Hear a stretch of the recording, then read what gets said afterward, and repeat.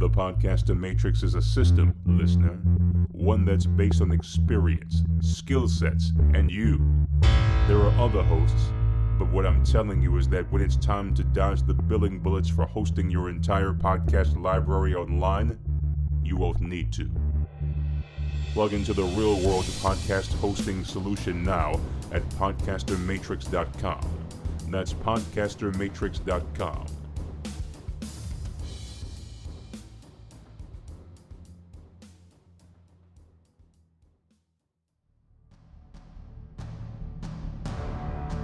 In the world of comic book storytelling, some tales are so massively important they require being told outside of their normal ongoing titles. Whether revolving around a single character, a team of heroes, or encompassing the fate of the universe, these stories are as important as the rest of the books that come out monthly. The following is no exception. Bridging the gap between comics and audio entertainment media, my Big Fat Poll List is proud to present a podcast mini-series.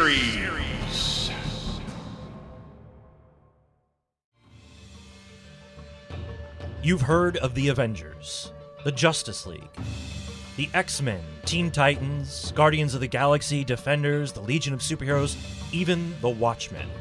But what if we told you that there was another team of colorfully clad heroes that you've never heard of who are equally as influential to comic books and the industry as a whole? Who is this mystery team, you ask? Archie Comics' very own stable of masked heroes, the Mighty Crusaders. Join us now for part 4 of our special 5-part podcast miniseries, where we'll dive into the critically acclaimed but short-lived Impact Comics run of the early 90s, discover the now legendary creators that drove the line, unearth the premature demise of Impact Comics, and briefly examine the market boom of the decade as the Impact era begins. Welcome back, ladies and gentlemen, to our 4th episode of our 5-part history of the Mighty Crusaders. As always, I am Dr. Impact, and I am your host. Today is very special because we are actually joined by a newcomer to the My Big Fat Poll List podcast world. I would like to welcome Dragonus Prime to the show. How's it going? I'm ready to transform and roll out. Dragonus Prime, do you mind? Your name is very, very, very cool. I love the sound of it and the majesty of it. Do you mind, for the purposes and the remainder of this episode, if I just refer to you as Prime? Oh, by all means. Oh. Okay. Fair enough. For those who don't know, there is a family starting to come together here. So I, Dr. Impact, am actually, in my civilian life, I am the son of Monster Kid. And Dragonus Prime here is my brother.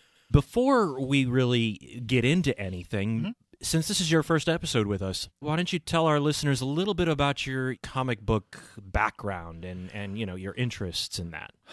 Well, my comic book background goes back to when I first learned how to read. Monster Kid, our father, would set us down. I don't know if you remember when we were ankle biters, and he would slap down the 2 comics. He would slap down a Green Lantern, 2 issues of Green Lantern, and we'd each choose one. And, I was 5 or 6 years old, but I grabbed those suckers up and I read them like crazy. And that's practically where I learned how to read, was reading those Green Lantern, Green Arrow comics. Sure. And then over the years, it's just kind of exploded out there from Spider-Man, as any kid. Spider-Man 2099, I was huge into the 2099 era. Was that a big run for you? Spider-Man 2099 was so influential to me. It was the first comic book I have ever had on a pull list. Oh, really? Oh, I don't think I even knew that. Yeah, it was the first one over at the old Moe's Comics down in the city. that Monster Kid had to buy for me on many occasions. Sure, yeah. But that was my very first pull list comic. And then it went on from there, from Batman as the standard superheroes. At one time, I'm ashamed to admit, but even I will admit mistakes, I bought a few Super Pro. NFL Super Pro from Marvel? NFL Super Pro from Marvel, yes. Do you still have them? Somewhere? Or no, maybe I traded those in. I was going to say, because if you want, maybe we should do a whole episode on NFL Super Pro. Do you think there'd be anybody that would care? You could fill about a 5-minute Facebook video. Yeah, probably. And then, as all, developed on from there, Impact was a big part of my life, mainly because I wanted to be cool like my older brother. The Image era, that whole 90s era was really when I started to get into the comic book line. When the creators started to really come out. Like, I didn't really pick up on it then because I was so young, but the images just popped off. And as I've gotten older and as we kind of segue to the next point, as I became more of an artist and I started to study the artists, the ones that drew these, I was able to figure out how they were able to call in my desires to read these books. I've started drawing my own comics. Nothing to any huge success, but I've got a few published books out there, which I'm quite proud of. I am currently working on a untitled project, I'll say, with a friend of mine. I don't want to say anything too much yet because I don't know when it's coming, but sure. Very excited Don't want to jump the it. gun on it. Exactly. Yeah. But other than to say it is coming. And now headed into the fan film area of my comic book love. That's right. You are working on the Mighty Crusaders fan film. I discussed that with Mr. X in our previous episode. The Red Circle Investigations, a Mighty Crusaders fan film. And in our civilian identities, you are also a member of that film. I'm one of the producers and the designer on it. Right. So we won't take up a whole lot of time on that because we did just talk about that in the previous episode, and we'll go into that in future episodes, I'm sure. But what are you reading anything today? Do you still read comics today? I do occasionally read a few. I religiously keep up on Daredevil. Daredevil is currently my favorite superhero. Okay. The current Chip Yes. I can't pronounce his name, Zdarsky or whatever. Yeah. That's been a fantastic run. It's been really interesting seeing him deal with trying to not be Daredevil. Oh, okay. It's been a very good run. I've also been keeping up on the new Transformers line, as synonymous by my name. Yes, Prime. It makes sense now. Dragonus Prime. Okay. The Transformers Ghostbusters crossover, because who doesn't love your 80s mashing up together? Yep. That's really about it. I'm not going to lie. I'm a bit behind on comics, and I'm ashamed to admit that right now. It's okay. Now that you've joined us for an episode of My Big Fat Pull List, you can always check out past episodes, and this goes for anyone that's behind. You can check out past episodes of the show to get caught up on anything that we've talked about there. But also, now that you're going to come around here, maybe borrow some stuff from the rest of the crew and get caught up on a few things. Oh, I'm already making a list. Okay. I am curious. You said that, you studied a lot of the artists of the 90s and of that time. Who are the artists that really jumped out for you? Who are the artists that you took influence from? As I was more getting into drawing more in the early to mid 2000s, the ones that really reached out to me were Ed McGuinness at the first. Mm-hmm. I loved his art. I loved his anime-esque art style. And Andy Kubert. Oh, yeah, sure. Andy Kubert, like circa X-Men Andy Kubert, or Andy Kubert, Captain America, Kazar, and years later? The Captain America Kazar era, actually. Okay. I really loved his run on Captain America, and then it actually drove me to go back and buy all the Kazar stuff. Oh, okay. Because I loved him and Mark Waid working together. I thought they were a fantastic team. Yeah, Mark Waid. Yeah. Anytime those two were together, that was great. Yeah. And then more recently, Ryan Otley, who drew Invincible. Oh, sure. Yeah. And I loved his art. I loved his kind of, again, in that same vein as Ed McGuinness, that animated style. Have you checked out his Spider-Man run, just as a side? I've flipped through a few things. Okay. I haven't had a chance to read them yet, but I mean, his Spider-Man's phenomenal. Okay. Yeah, you should check it out. If you like his stuff, I think you'd probably dig it, yeah. Going back to something that you had said a little bit earlier, in all of the stuff that you were exposed to in the early 90s there, you mentioned Impact. Did I? Now, coincidentally, that's what we're here to talk about. Am I correct then in assuming that along with myself, was that your first experience with the Mighty Crusaders characters? Yeah, actually, I had thought those were brand new superheroes when I first saw those comics. Sure. Well, and we were young. I mean, you know, it's the early 90s. We were young, and they hadn't published any of them since the Red Circle line faded in the early to mid 80s. So, you know, of course, by the time our generation was buying stuff in the early 90s, of course, they would seem like brand new properties. Was there any that you really got into at that time, or did you get into it more, like you were exposed to it when you were younger, but got into it more later? I remember reading the Fly comics. Okay. And loving the Fly character, mainly because I was on a huge Spider-Man kick at that time, and he was a very Spider-Man-esque character. Yeah, he was during that run, yeah. And then, of course, S.H.I.E.L.D. always caught my eye with the red, white, and blue. It's kind of hard to not notice a flag running at you with a fist. It's true. Yeah. The other ones, don't get me wrong, I recognized Comet, Web, Black Hood, all of them. They didn't really call to me as much as those two at that time. Sure, okay. The only one that really got my attention to was an obscure one from the Crusaders. Oh? Captain Commando. Oh, sure, yes. He always reminded me of a superhero G.I. Joe, which at that era, being a 8, 9, 10-year-old, what have you, I was huge into G.I. Joes and playing with all of those. Sure, yeah. So seeing a G.I. Joe-looking superhero play with my superheroes that I just really got into was really cool to see. And have you since then gone back and reinvestigated those books and read those books again later in life? I have actually gone back recently to help get prepared for the fan film. Oh, wow. Isn't that ironic? I've actually been rereading all the Impact stuff, mainly because that was the ones I fell in love with, and I wanted to get in on the ones that I loved first. Sure. Were there any other incarnations from any of the other years that you looked into? Did you do the Red Circle stuff ever in the back issue bins? or The DC Red Circle stuff I did. When it came back. Oh, the J. Michael Straczynski stuff. Okay. I liked that. I didn't like it as much as Impact. Mm-hmm. I think they had a few missteps here and there. Inferno was just kind of plain. Okay. He kind of bugged me. Otherwise, I wanted to read these characters, and this was a way to read these characters. A new way to do it, sure, yeah.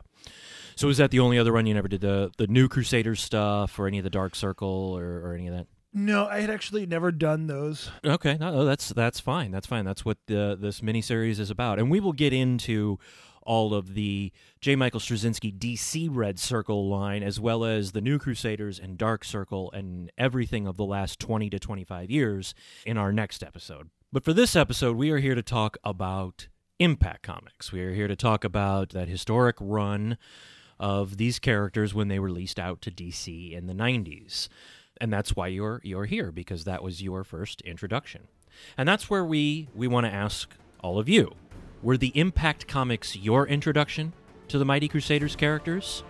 If so, just go to our website at mybigfatpulllist.com and let us know. Historical impact. So as the 80s were winding down and the Spectrum line of Crusaders comics ended up not taking off and Archie kind of got cold feet, at that time DC Comics had contacted Archie. They had been looking for some time to start a line of comics that would be not for kids necessarily. They wouldn't be dumbed down in any way, but they would be all ages friendly. And I think that there's, sometimes a disconnect between kid friendly and all ages friendly. All ages friendly does not necessarily mean that it's just for kids. It just means that, they maybe hold off on the gore and the language and the extremes. But they had been looking for a line for some time to bring more kids into comics. Years prior, they had approached Archie about leasing these characters from them. And at the time, Archie was starting to prep Spectrum, so they declined and said no. And then DC started working on the Thunder Agents. The Thunder Agents always seem to pop up whenever you're talking about the Mighty Crusaders, because every time somebody goes to lease these characters, they're looking at either them or the Thunder Agents. It's one of the two. And so once again, here we are, they're looking at the Thunder Agents and they're trying to get them. And of course that doesn't work because the Thunder Agents have been embroiled in this bizarre copyright debacle, it seems, for years. No one, it seems, can find out whether or not those characters are in public domain, or if they're not in public domain, who actually holds the license to them. No one can seem to figure out. And in fact, if anyone listening has any info on it, please share it with us. Go to our website at mybigfatpullets.com, or go to one of our social media sites on Facebook or Twitter or Instagram and share the info with us there, because we would love to learn that ourselves if anyone knows who actually holds the rights to the Thunder Agents. But that's a whole nother thing. Anyway, as that started to kind of fall apart, that was when Spectrum fell apart at Archie. So DC went back to Archie and said, well, hey, what do you think? And the initial idea, and I don't know if you remember this, Prime, from when you were a kid, if you remember seeing them like this, but the initial idea was to get comics back into the direct newsstand and not into the direct market. I do remember that. By that point, by the early 90s, comic shops were a regular thing. The direct market was quite a thing. These were intended to be in newsstands and supermarkets and drugstores and things, of that nature, to try and get kids into comics that way. Like the old days. Right, like the old days. And I think some of these I even got from places like that, if I remember correctly. But that was the initial idea, was to go to those areas as well as the direct market. When it all started, when the Impact line first began in 1991, they started out with 5 titles: The Legend of the Shield, The Comet, The Fly, The Jaguar, and The Web. Now, they were all very different this time around. They really took some liberties. They basically kind of started from scratch. Gone were all of the old ideas of the magic ring for the Fly. Gone was the idea of the Hangman and the Comet being brothers. Unlike all the other relaunches up to this point, this one did not connect. Granted, the other ones didn't necessarily connect seamlessly. Well, I don't think it probably could if they're 2 different companies. And that might have been what they were thinking, yeah, that they were thinking, well, since it's not technically with Archie, it's technically with us now, we probably should do something very different. There were a few similarities, though. There were a few things that were kept. We'll start off with The Legend of the Shield, because that was the first book that came out. And I still remember getting that book off the rack. I remember you getting that book. Oh, man, it was so pretty. And I to this day, I look at that book and it just jumps. The cover pops, man. Yeah, it's such a good cover, and the book is very good, too. It's extremely well drawn, I believe. But they kept the idea that the Shield is Joe Higgins. Mm-hmm. It is the only secret identity that remains the same from Impact to all of the other ones. Now, in this, it's all modernized. We're no longer in the 40s. We're not connected to anything in the 60s. And so the Shield, this time around, is a soldier who, along with 4 other men, there's 5 in total, go through a series of tests to see who is going to get to wear the Shield armor and be the first of essentially a new breed of super soldier. And he ends up being picked. He ends up being picked because his father is the general who is heading up the whole thing. And of course the father is, he does him dirty. Yeah, he does. Yeah, he's of course the villain of the run of the series. He's an unsavory, manipulative kind of character who basically demotes his son so that there was some weird rule. Do you remember that? There was some weird rule that you couldn't wear the armor or you couldn't be S.H.I.E.L.D. if you were above a certain rank. Something like for that. For some reason. I'm not sure why. So to get around it, his father demoted him. He sets up like this fake encounter or something that never really happened. Right. It's like a frame-up. Yeah, and pins it all on Joe, and Joe gets the boot kicked to him. So that he would now be the correct rank to wear the shield armor. Like, okay, whatever. Papa thought he had a lackey. I guess. Immediately in the first issue, the Shield discovers that, there's all these dirty dealings going on. He unfortunately witnesses the accidental killing of his best friend. And he goes on quotations. Accidental. Quotations on the accidental there. And he ends up going on the run and takes the suit with him. So his book from then on is almost very similar to the old Incredible Hulk television show, where he runs from place to place, always trying to evade the general and Arms Installation is the base of operations that's coming after him. Love comic books and their acronyms. Yep. We got another one coming up, but before we get there, the next book that was launched was The Comet. I know The Comet is one of your favorites, correct? Yeah, like I always liked the way he looked, but he wasn't Fly, which didn't attract me before. But going back and reading it, I really like The Comet. It's really interesting. It is, and they really started off strong with that book, and it really was exciting and kind of mysterious in a sense. He was not John Dickering, like he was in years past, and he was not from the planet Altrox, like he was in years past. This is totally new.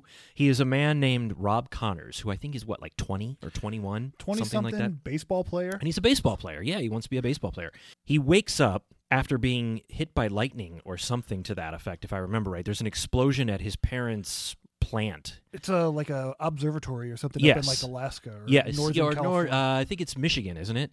No, it's upper northeast or okay. northwest. Oh, okay. Oh, you're right. It's up by Seattle in that area. You're right. I forgot. So this explodes, and then he wakes up, and suddenly he has powers, and his girlfriend, who is Victoria Johnson, the local television news reporter. There's always a reporter. I do find it interesting, though, that if he's only like 20 or 21, but she is like the primary news reporter in the area, you got to think that she's maybe 24, 25. I guess that's not that big of a difference now that I'm saying it Small out loud. town. Yeah, I guess that's true. So never mind.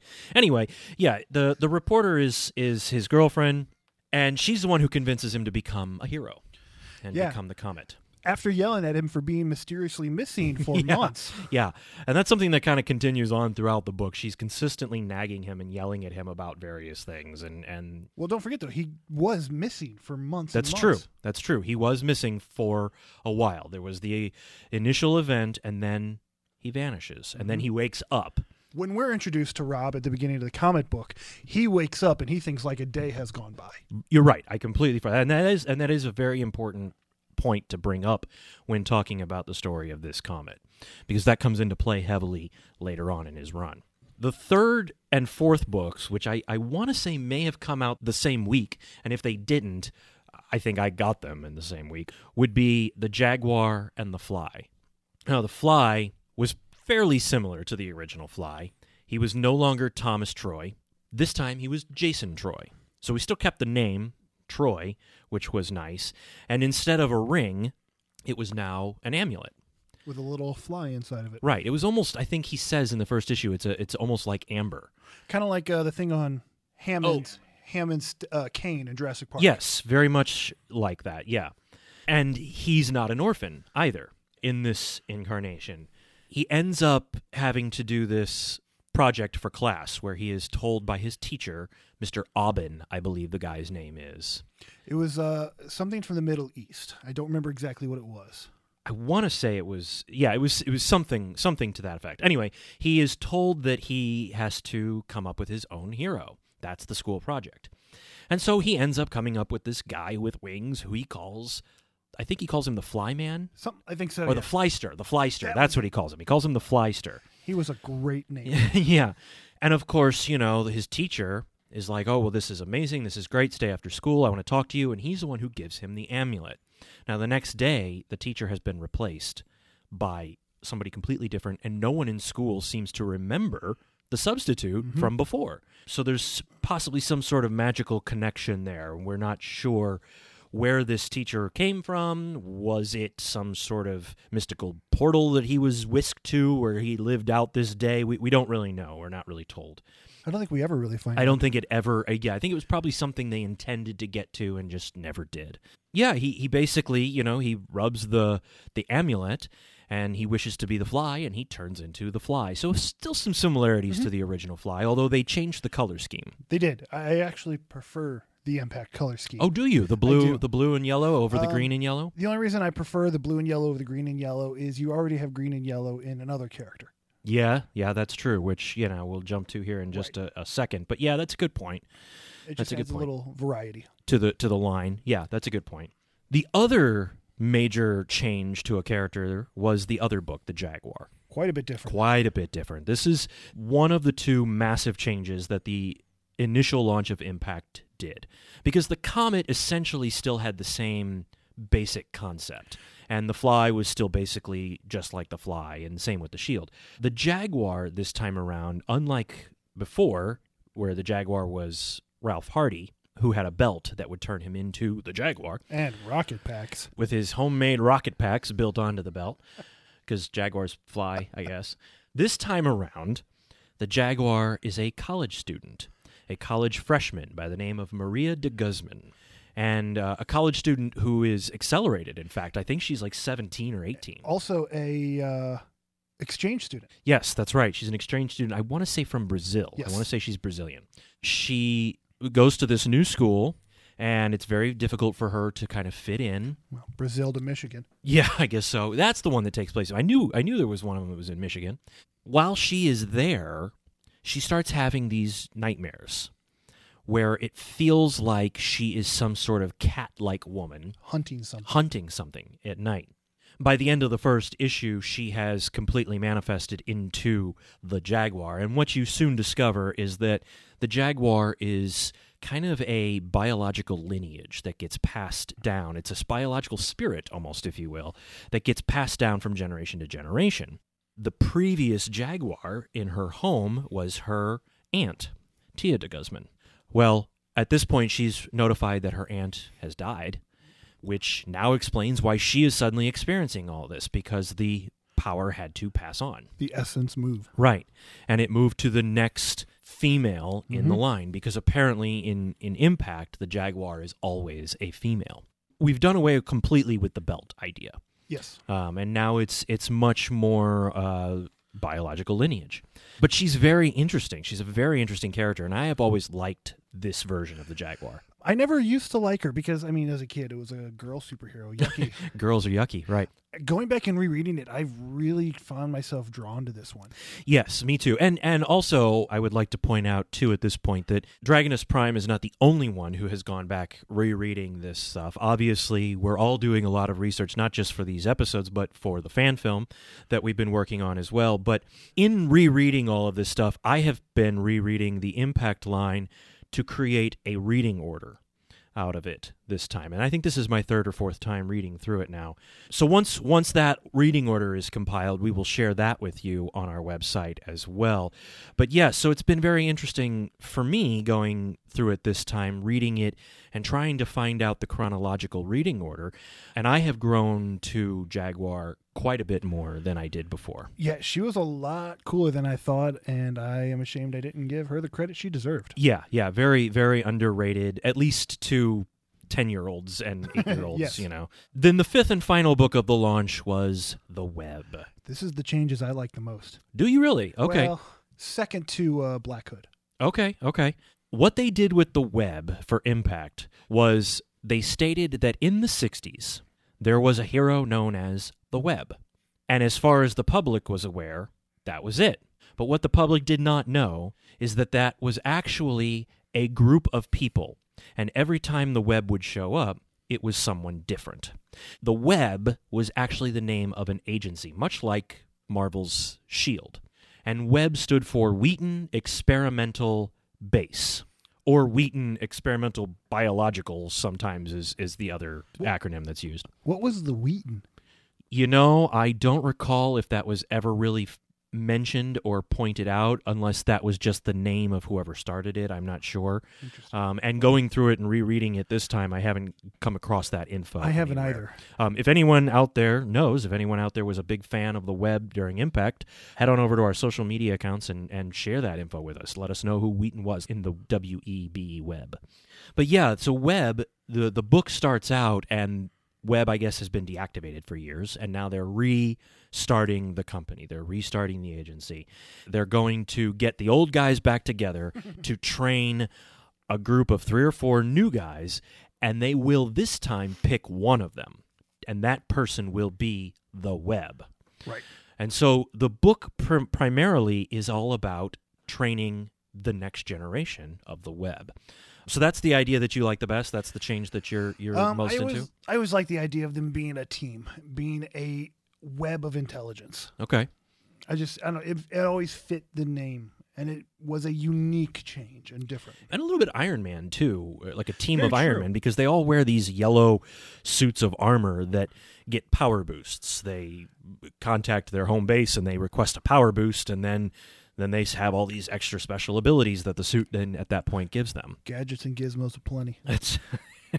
That's right. Way to bring a Disney reference into a Mighty Crusaders podcast.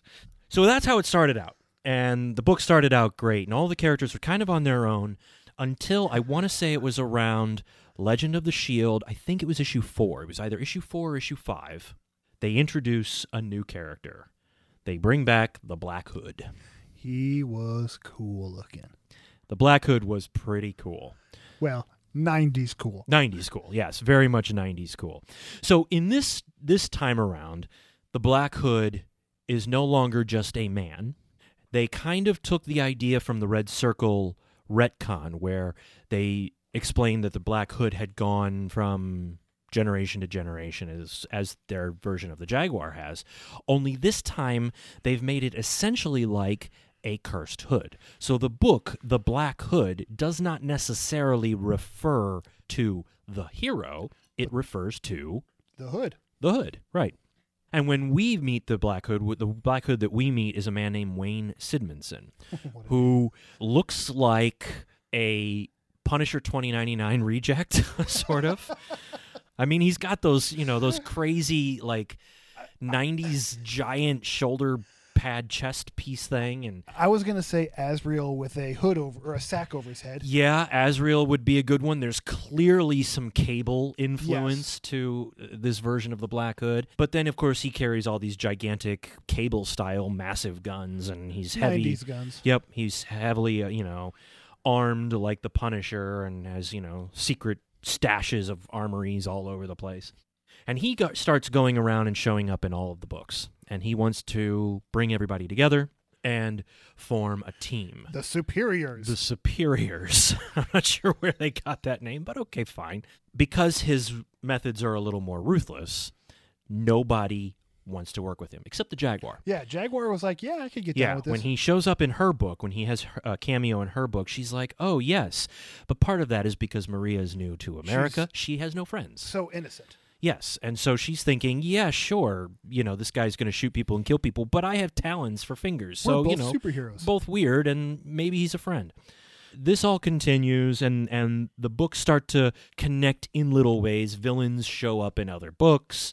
By the way, I think when mentioning the villains, I think we should also mention that very, very, very few classic villains from any of the previous incarnations get reworked and used in Impact. I can't think of hardly any.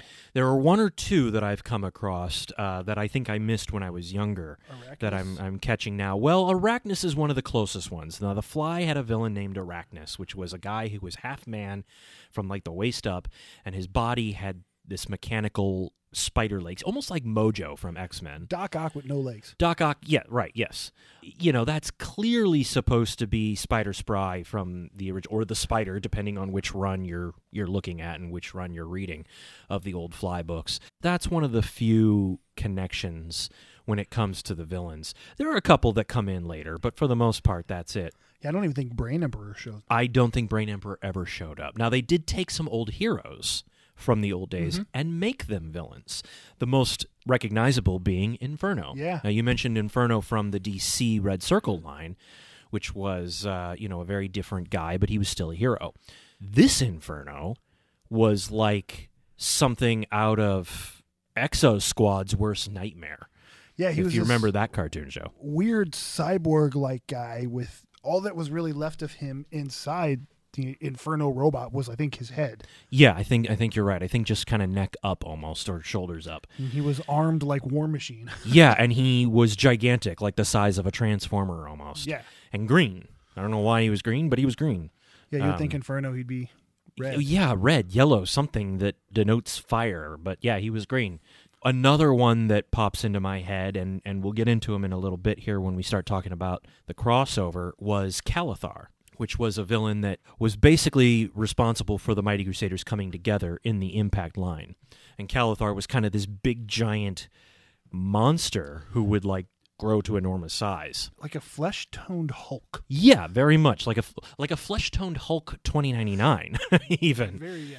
I have to believe, and I don't know, it could have been, coincidence, but I have to believe that that is in some way connecting back to the old MLJ 30s and 40s character, Calthar, without the A in the middle. So there's Calthar in the old ones and Calathar in Impact. And Calthar in the old stuff was a man, kind of a Tarzan-like man, who would grow in size and strength. But he was a hero. He was a good guy. I've never heard that before. He didn't last a long time, but, he was certainly there in the MLJ roster. Well, when you're competing against Tarzan. Right, and Kazar and all the other characters Turok. at the time. Yeah.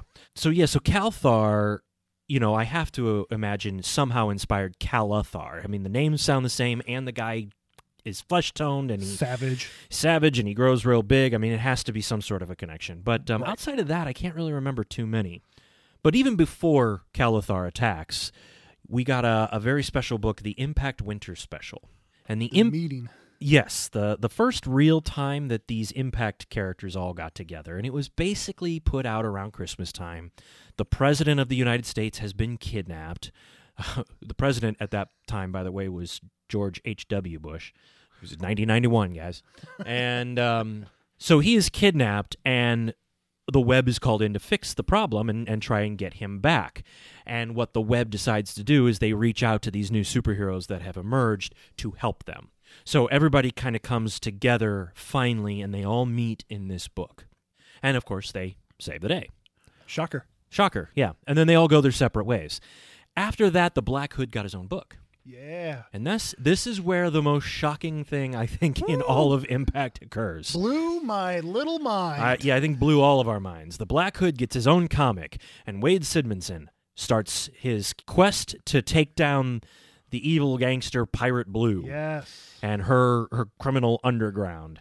And as soon as he catches up to her and her lackey, or her right-hand man, a gangster by the name of Hit Coffee shoots him in the head, right in the eye, and kills him. First issue, ladies and gentlemen. And the hero gets shot in the eyeball and is killed. So now, at that point, Wayne Sidmanson, the Black Hood, is gone. Yeah. And his spirit joins all of the other Black Hoods who have come before. Went all Ned Stark there. Yeah, really. It really did. That's a good point. Long before George R.R. Martin impacted it first. At that point, Pirate Blue tosses the hood to Hit Coffee and tells him, well, looks like you're the new Black Hood. So he, not immediately at that moment, but he will eventually become a Black Hood. He does wear the hood at some point. Yeah, I think he tosses it aside, and some street rat who shows back up later picks it up. He tosses it aside, and the young punk kid that Wayne Sidmanson kind of smacked around at the beginning of his issue, a young kid by the name of Nate Cray, he grabs the hood. For a while, he becomes the Black Hood. Like 2 or 3 issues. 2 or 3 issues. He becomes the Black Hood before he tosses it away, and eventually it finds its way to Hit Coffee. Again, and Hit Coffee becomes the Black Hood. It kind of goes back and forth for a little while there. Hit Coffee, I always thought was interesting. I always liked his costume. Clearly a Rob Liefeld-inspired costume. Oh, yeah, it looks like Kane meets Deadpool. That's a really good way to explain it. And part of that is because Sidmanson was shot in the eye, now the Hood's left eye hole is ginormous. But because the Black Hood has these bizarre magical powers that allow you to instinctively know what you're supposed to do and be kind of heroic from all of those who have worn the hood prior, it has this red glow. So you never actually see the wearer's eyes under the hood. It's a complete full face mask. But now the left eye, for whatever reason, is now giant, and it's now a giant red eye. And it stays that way pretty much throughout the rest of the run at that point because it's been torn. Now, the one thing that I have learned in going back and rereading the Impact stuff at this point in time to put a reading order together, reading orders for these Crusaders books are very difficult to make. And we'll get into a little bit more of that later. But the reading order on this, I would say, probably puts the annuals in at this point. Now, the annuals were the first real major crossover. They're big crisis event. Or not crisis, but it's not really. It is a giant environmental event run by a villain by the name of Templar. Weird looking dude. Yeah, who I guess he's looking for the Grail, the Holy Grail. And of course everyone thinks it's the Holy Grail from Christ, but it's actually an alien artifact that will, what is it, something fix the earth or something like that? It'll like destroy the earth and repair it. That's right. But he thinks it'll also repair him. Right. So it's a little bit of a Thanos thing, but not really quite as interesting as that. So anyway, Templar is trying to cause all these natural disasters around the world, because by doing so, that will make the Grail's location known, and he can find it. It also distracts any heroes and web agents. Right, yes. So all of the annuals connect via this storyline.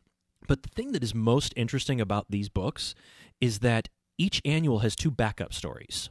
And they're all different, but for the most part, with the exception of the Black Hood annual, all of the other annuals, I think, for the most part, have a Black Hood backup story telling the story of one of the previous wearers of the hood throughout history. And there are some of them are tough to get through, and some of them are really cool. I love the Western one, because I'm such a Western nut. Yes. I love that one, and I love the first one, the kind of medieval one. That one was really cool. The one in France? Yeah.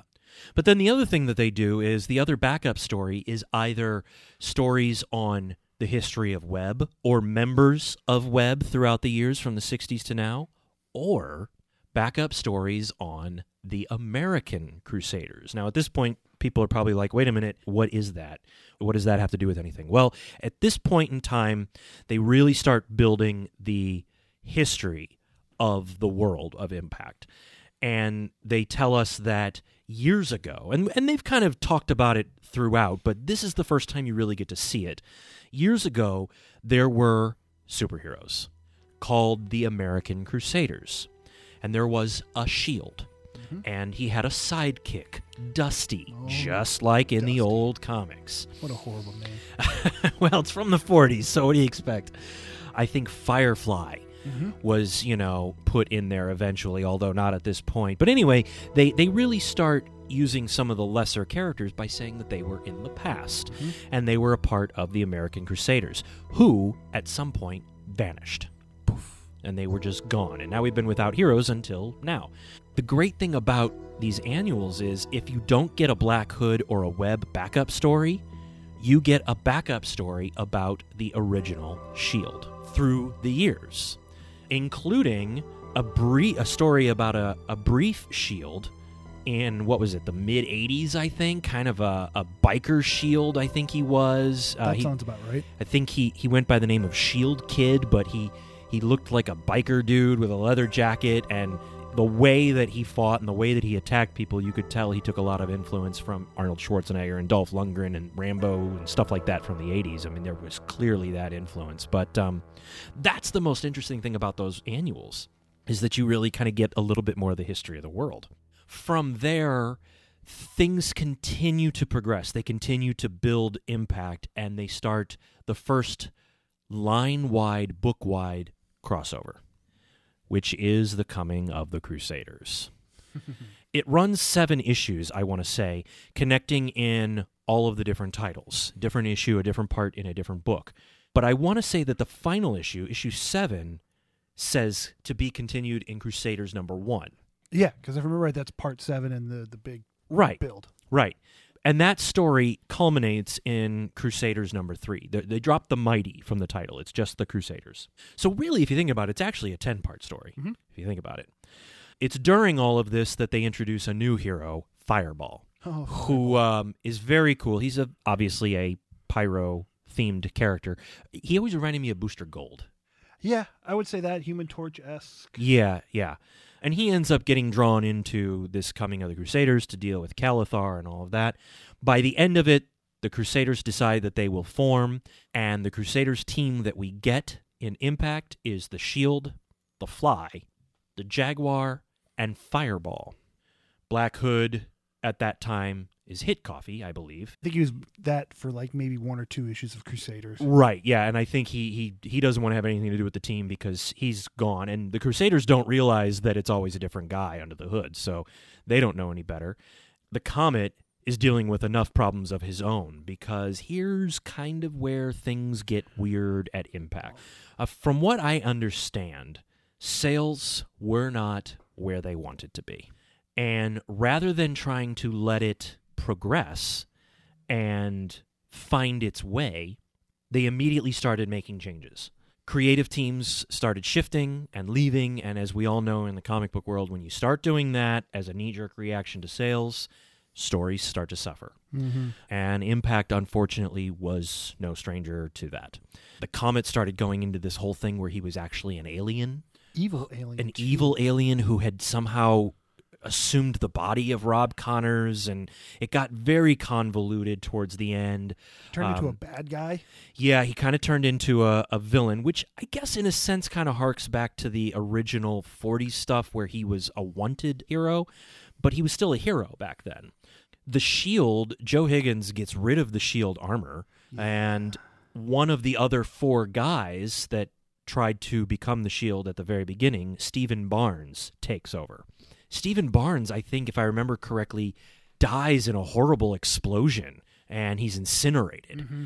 What that does is that has to force Joe back out of pseudo-retirement. And keep in mind, guys, these books hadn't even hit issue 15 yet, and we've already got heroes going into retirement. We're already messing with the status quo. That can't be good for sales. That's very difficult to keep up on things. They laid the groundwork and decided, oh, wait, I need a basement. Yep. This continues on. Sales are dropping. They eventually decide they're going to cancel the whole line. They're going to shut the whole thing down, and they do. Mm-hmm. Impact ends up canceling. I think Comet and Fly ran the longest. I want to say they both hit around issue 17 or 18. No other book in the Impact line got that far. What they followed it up with was a 6-issue miniseries called Crucible. Crucible was intended to be the jumpstart for Impact Phase 2. Soft boot. So what they were going to do now was they were going to reboot the line. The Crusaders, our 4 Crusaders, at the end of their book had gone missing in space, and they were never to be heard from again. In Crucible, they were going to be brought back, and actually I had read at one time the Crucible book was supposed to be a Crusaders ongoing book that would just focus on the 4 of them lost in space. Mm-hmm. Which I think would have been a really interesting book. It could have been really good, and then you could have brought them back if sales picked up and gotten in touch with everybody on Earth. But no, instead, the Crucible followed Black Hood, Nate Cray Black Hood. He's older now. It took place a number of years later, if I want to say. I think that's correct, yeah. The Crusaders end up coming back in that story. The Comet, who we were led to believe died at the end of his series, has now returned, and he's gone crazy, and he's just off his rocker, and he's trying to prove that he's a good guy. And at the same time, there's a new Shield running around, and it turns out that it's Stephen Barnes, who is back as the Shield. Only he's horribly disfigured and on crutches, and he's a paraplegic until he hits some magic button or steps through a magic doorway. I can't remember which it is. Using the blah blah device. Yeah, basically. And then it makes him the Shield, and then he goes back to being disabled Stephen Barnes. You know, you got to admit, though, that is a much better secret identity than just, like, reading glasses. Or a pencil-thin mustache that disappears when you become the Jaguar. Yeah. Right. So this Crucible book was intended to relaunch Impact under Impact Phase 2. And they were starting off with 3 books. The Mark of the Black Hood, The Wrath of the Comet, and The American Shield. Those were going to be the 3 books. And then eventually a 4th book would be added to that list called Forging Steel. And that book would focus on a character that was introduced in Crucible, Impact's version of Steel Sterling, who never really gets an origin. No, he's just kind of there. They say at one point that he was a steel worker, I think, or something, a construction worker or something like that. The exact details of it. And now he's a bodyguard, I think, and after an accident that gave him this steel-like body that is kind of Metalman-like, but it's weird. By, I think it was issue 1 or issue 2 of Crucible hitting the stands, pre-orders and sales were not good, and the team got the word that we're going to cancel it. We're not going ahead with Phase 2. The whole thing's coming down. Rewrite issue 6. Because nothing's better than throwing everything out the window at the last minute. Right. The writer, who I would like to add was Mark Waid, had to go back and rewrite issue 6 so that the series, the entire line, had an ending to it. And I have heard that he has said something to the effect of that being one of the worst books he's ever written and one of the most difficult jobs he's ever had to do, to wrap up an entire line in one book like that. And with that, Impact was over. This amazing line that had started out so critically acclaimed and so different and had attracted a whole new generation of comic fans was done. They didn't give it the time that it needed to find its way. It was not long after that a few small attempts were made to bring the characters into the limelight, the biggest one being producer Michael Uslan, who people will know as the producer of the original Swamp Thing film, the producer of every single Batman-related movie from the 1980 Batman movie to now, including Justice League and Batman vs. Superman, but I'm sure he probably wants to keep those off of his record. Michael Uslan acquired the rights, along with director Robert Zemeckis, who people will probably recognize as the director of the Back to the Future movies and Forrest Gump, just to name some of his big ones. And they were going to make The Fly. Seriously? Seriously. The Fly was going to be made into a film, and there is concept art out there. I've seen it. It's interesting. It's kind of a weird mix between the classic green and yellow Fly, the Impact blue and yellow Fly, and the rubber suit superhero thing that was going on in the late 80s and early 90s. It was also, I believe, meant to be slightly satirical towards superhero movies. We're talking like Adam West Batman satirical? I don't know that they necessarily intended it to go that far. I don't even know if they necessarily intended it to go as far as something like Meteor Man. Do you remember that movie? Unfortunately. I don't think that they even intended it to go to that extreme, but I think it was meant to be more of a kid's film and more satirical. Here's the real shocker, and I do not know if the story revolved around a young boy who turned into the Fly, or if it was more like the Mighty Comics and Red Circle era stuff where it was an adult who just became another adult as the Fly. If anyone knows, please share that info with us on Facebook for sure, if not any other social media platform. But the original actor that they had been talking to, and apparently he was very excited about it, to play the Fly, was Will Smith. Wait, really? I wish everyone out there right now could see Dragonus Prime's face right now, because it's like the gears in his head just exploded. I think I might, to coin a Transformers phrase here, I may go into stasis lock on that. Yeah, apparently he was very excited about it. There was even apparently a rumor at one time that Chris Rock was attached. But I've since read that was just a rumor. That was not an actual thing that happened. So did this script end up becoming like Hancock? I don't know. I doubt it. I think the whole thing kind of stalled and fizzled, and as so many projects in Hollywood do, it didn't go anywhere. Bride of Frankenstein. Now, it was after that the Joe Simon estate stepped in, and they wanted to retain the rights to all of their original characters, as so many other major estates at that time did. I think the Siegel and Schuster estates did the same thing with Superman, and it happened a lot at that time, and they won. Well, I mean, a lot of the comic companies weren't giving them their due rights, too. Absolutely. They deserved to get the recognition and maybe a little bit of that financial kitty that the other, that the companies were getting off of their work. So the Simon estate won. They won the rights back to The Fly and Lancelot Strong. Now, at this point, all of the Mighty Crusaders' rights, since Impact had ended, had reverted back to Archie. Archie now had the publishing rights back for all of them, but now they've lost The Fly and Lancelot Strong. Not Fly Girl, just Fly. which was a big one. Lancelot Strong is... Yeah, I mean, they're both kind of big. I mean, Lancelot Strong didn't come around until the 50s. He wasn't there at the beginning, and he wasn't there at Impact, but he was there for a good 20, 30 years.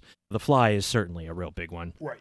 I believe, and anyone out there that knows differently can correct me if I'm wrong, but I believe the deal was, like so many other deals, that if Archie decided to pay a certain fee or a certain amount, they could continue to use the characters. They just had to give credit, much like you would see in a DC comic now, where it says Superman appears courtesy of Siegel and Schuster. So I think that the deal included something to that effect, if I remember reading correctly, as well as reproduction rights. They did retain rights to do reproductions and reprints of any of the stuff that they had done during Mighty Comics or Red Circle or Radio Comics runs. So, that's why since then we have gotten a Fly graphic novel that has the first 4 issues, because they do have the ability to do that. But they lost the Fly. And from what I understand, Archie was not willing to pay the fees that the other companies would pay for someone like Superman or Batman or some of the bigger characters out there. So at this point in time, we are now into about the mid to late 90s, somewhere in that area. And that's it. Mm-hmm. Fly and Lancelot Strong are gone. Impact has ended. The Fly film is done. And these characters are pretty much dead once again.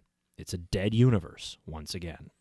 Until a few years later, when we get a new book taking inspiration from the DC animated series, like Batman and Superman and Justice League. But we'll get to that in the next episode. And that's where we want to ask all of you, what was your favorite aspect of the Impact Comics run? Did you have a favorite character? Did you have ideas on how you thought it should have ended? Or do you have ideas on how you think it should have continued? Go to our website at mybigfatpolllist.com and let us know. An impactful influence. Now, when talking about influence on these comics, the way we have with all of the comics in the past few episodes for this series, it's a little bit different. These books did not make major influences to the comic book industry on a whole as, say, the original MLJ stuff or the Mighty Comics era. Well, a lot had been done by this time. Right. These were now drawing influence from other comics. It was now kind of the pendulum had swung the other way. But 2 major things that did come out of the Impact line that was very much influenced by the Impact line. Number 1, a whole new generation of fans for the Mighty Crusaders. I mean, Dragonus Prime and myself are living testament to that, but there is a whole generation of people out there who, like us, were first exposed to these characters via Impact Comics and have since gone back and gotten the old stuff and kept up with the new stuff. But those books successfully secured a new generation of fans for these characters who could have very easily died out. Yeah, they could have gone the way of any of those old 40s characters that you never heard of. Easily. So that's a big thing. And obviously, that has helped people like us, with the fan film that we're working on, and hopefully we can bring them to life now as well. But the other major influence that the comic book world got out of these books was the staff of creators that were cutting their teeth on this line of books is incredible. Now, blew my mind when I went back and reread them recently. Yes, yeah, me too. And some of the names that I've seen pop up as I'm rereading them on fill-in issues or annuals or things like that are people that are legendary names now. And not all of these people were unknowns when they did Impact. They just weren't the big names. Right. They just weren't the marquee players at the time. People like Mark Waid, who we've mentioned, who I can't remember exactly what titles Mark Waid had his hands in, but I know he had his hands in a lot of it. I know he did the Shield. Right. And the Comet, I want to say. Yes. And he was around for pretty much the majority of the run because he even, as I said earlier, helped run and script the Crucible miniseries and the relaunch of Phase 2. But there were other names too. Does the name Brian Augustyn ring any bells to anyone? he was cutting his teeth on these books. An artist who is maybe not necessarily a huge legendary name right now, but he certainly has a lot of clout at this point in time, Rick Burchett. Mike Parobeck as well. Mike Parobeck was my favorite. Mike Parobeck unfortunately passed away at the age of, I want to say, 34. Very young. Complications of health. Yes. And he was the artist on The Fly. I believe he got his start a little bit prior to that on El Diablo at DC for a run. But after Impact, he went on to draw the Batman Adventures book, which was the first animated series book based on the Batman the Animated Series, which was a wonderful book. And incidentally, that run holds the first appearance in comics of Harley Quinn. So while Bruce Timm created Harley Quinn, Mike Parobeck is the guy that first drew Harley Quinn in comics. And I think he did the JSA relaunch for a while. And so, yeah, Mike Parobeck, he was always my favorite. But there's more than just that. Jimmy Palmiotti, early in his career, worked on a lot of these books. I was not aware of that. I might have overlooked that name. Yeah, his name shows up in a lot. And another name that doesn't necessarily show up a lot in the run, but was heavily involved in Crucible, especially in layouts and covers, is Joe Quesada. Yeah, and I that. think everybody knows who that is, right? Name rings a bell. Yeah, but there are other names. The one that jumps to my mind right now, only because I recently read it the other day, is one of the annuals, and I don't now recall off the top of my head, but I want to say it's the Jaguar annual. The Jaguar story is drawn by a young Scott Collins. Now, Scott Collins, over the years, made a name for himself as being one of Jeff Johns' regular go-to artists on The Flash during Johns' run of The Flash, and most recently has joined DC again and taken over various different runs of The Flash during the Rebirth line that's going on currently. You know, a lot of these guys got their start and began. Another huge name to think about, as I'm reminded by Mr. Dragonus Prime here, is... I'm going to butcher the last name. name. Both of us would probably butcher this name. Lynn Straczewski. Straczewski, and I'm terribly sorry, Lynn, if you are out there and you're listening. I'm terribly sorry if we've butchered your name. But yes, he handled The Fly. Mm-hmm. I want to say, didn't he handle the Black Hood too, I think? He, like Wade, had his hands in a lot of this run. Yeah, I think him and Wade were running it. Yeah, and his stuff was great. I mean, The Fly was just one of the best. So as far as influences go from this line, those are kind of the biggest, really. I don't think it influenced any storylines in comics. No, the only thing I could maybe think of, and this is a stretch, is the American Crusaders eventually at some point meeting up with the Crusaders, and you have kind of a JSA, JLA type of legacy thing. Yeah, and that could have been something that could have happened, and I know that they had talked about it. Yeah, I can't really think of too much else that would be influenced by these guys. Well, like we said, a lot of it had already been done. A lot of it had already been done, yeah. Other than the whole new generation who had been exposed to them, and now, for many in that generation, this is what they think of when they think of the Mighty Crusaders. And now you, the listener, has been exposed to the Impact era of comics. Yeah, how about that? Retrospective review on Impact Comics.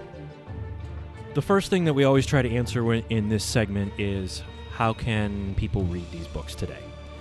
Sadly, these books have never been reprinted or collected in any collected editions anywhere, other than through various piracy and non-legal ways. There really probably aren't many scans out there. Maybe the Archie app might have some of it, or the Dark Circle app, which I think was a thing for a while. I'm not sure if it still is, but that might be a way. Otherwise, really, getting a hold of these books and reading them, back issue bins, man. 25-cent boxes. They're actually probably about $1 boxes now. And I know because I've bought this run, almost twice over the years now, and I seem to be buying it again. I can't help myself. You can buy me a set. Oh, can I? I cannot help myself. Every time I come across these books in a $1 bin, I have to buy them. I just love them so much. It looks like if any of you listeners subscribe to Comixology, they are on Comixology. Oh, are they? They're on Comixology. Okay. Just pulled it up. I see at least Shield and Black Hood on here. Okay, well, there you go, guys. Some of these titles, at least, would be on Comixology, so if you have that, certainly check them out. As far as how well the stories hold up, now, I don't know about you, Prime, but I still think even the stuff that dips at the end, I still think it is all extremely enjoyable. It is very much a 90s comic, though, having said that. Yes, it has that 90s over-the-top, every book is fairly the same feel to it. In your face kind of. Yeah, yes. yeah. But I think these ones actually find a neat way to do it. And I think a lot of the thing that really helps these ones do it, too, is you don't have to know a whole bunch of history to know these characters. Yeah, in fact, guys, the entire Impact run takes up 1/2 box of comics. 1/2 box. It doesn't exceed that. You can get an entire universe, because, again, it doesn't connect to anything that came before, in 1/2 box of comics. Your own little pocket universe. Yeah. And again, $1 a book, $2 a book, tops. I mean, you're not going to spend a lot on these, and they're worth it, especially if you like 90s comics. Yeah, you're talking maybe 70 issues total. Yeah, and yes, it dips down in quality towards the end. I don't believe, personally, having just reread the Red Circle line and the Mighty Comics line, I don't feel that these dip in quality as much as those dipped in quality towards their end. But again, we do seem to be having a running theme here. After the only two I've read of this and the DC Red Circle later on, I would definitely choose this one over the DC later one. Oh, would you? And those were only, 10 years ago or so? Yeah. So those are fairly recent and don't get me wrong, J. Michael Straczynski is a phenomenal writer. Sure. But I think that you're dealing with a universe where you have too much history because they were ingrained and interweaved into the DC heroes. Right.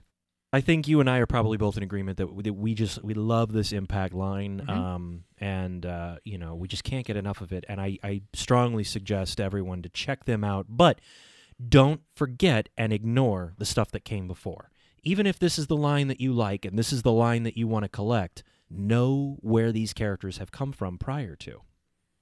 Well, that's it. Dragonus Prime, you have gone through the history of Impact with me. We hope you enjoyed this visit with the Impact era of comics during our 4th episode. But don't forget, join us for our 5th and final entry to this podcast miniseries as we unpack the last 25 years' worth of MLJ revamps and relaunches, going all the way up to the current Dark Circle line, and dare to predict the future.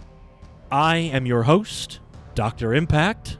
I am your guest host, Dragonus Prime, and thank you for having me on, Dr. Impact. Absolutely. Thanks for being here. And until our next crusade, stay mighty, folks. We have reached the end of this verbal adventure, but there will be more. Be sure to bag and board the knowledge you have been given in the long boxes of your mind, safe from the dust bunnies of memory. Visit mybigfatpolllist.com for all of their 4-color content and follow their social media pages to stay informed.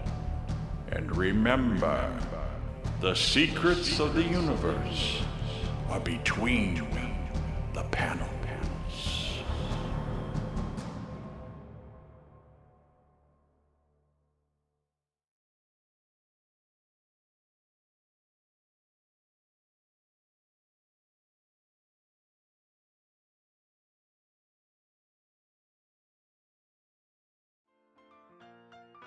Much like you would see in a DC comic now, where it says Superman appears courtesy of Jerry Siegel and or Joe, Jerry Ordway. No. Wow. Yeah, that's good. Oh boy. Okay. I don't know. Okay. Yeah, you guys read comics. And we hope that all of you have enjoyed this fist. Damn. Yes. We hope you've enjoyed this fist in your ass. Visit and shoot. Oh, okay. We hope you enjoy this impactful fist up your butt.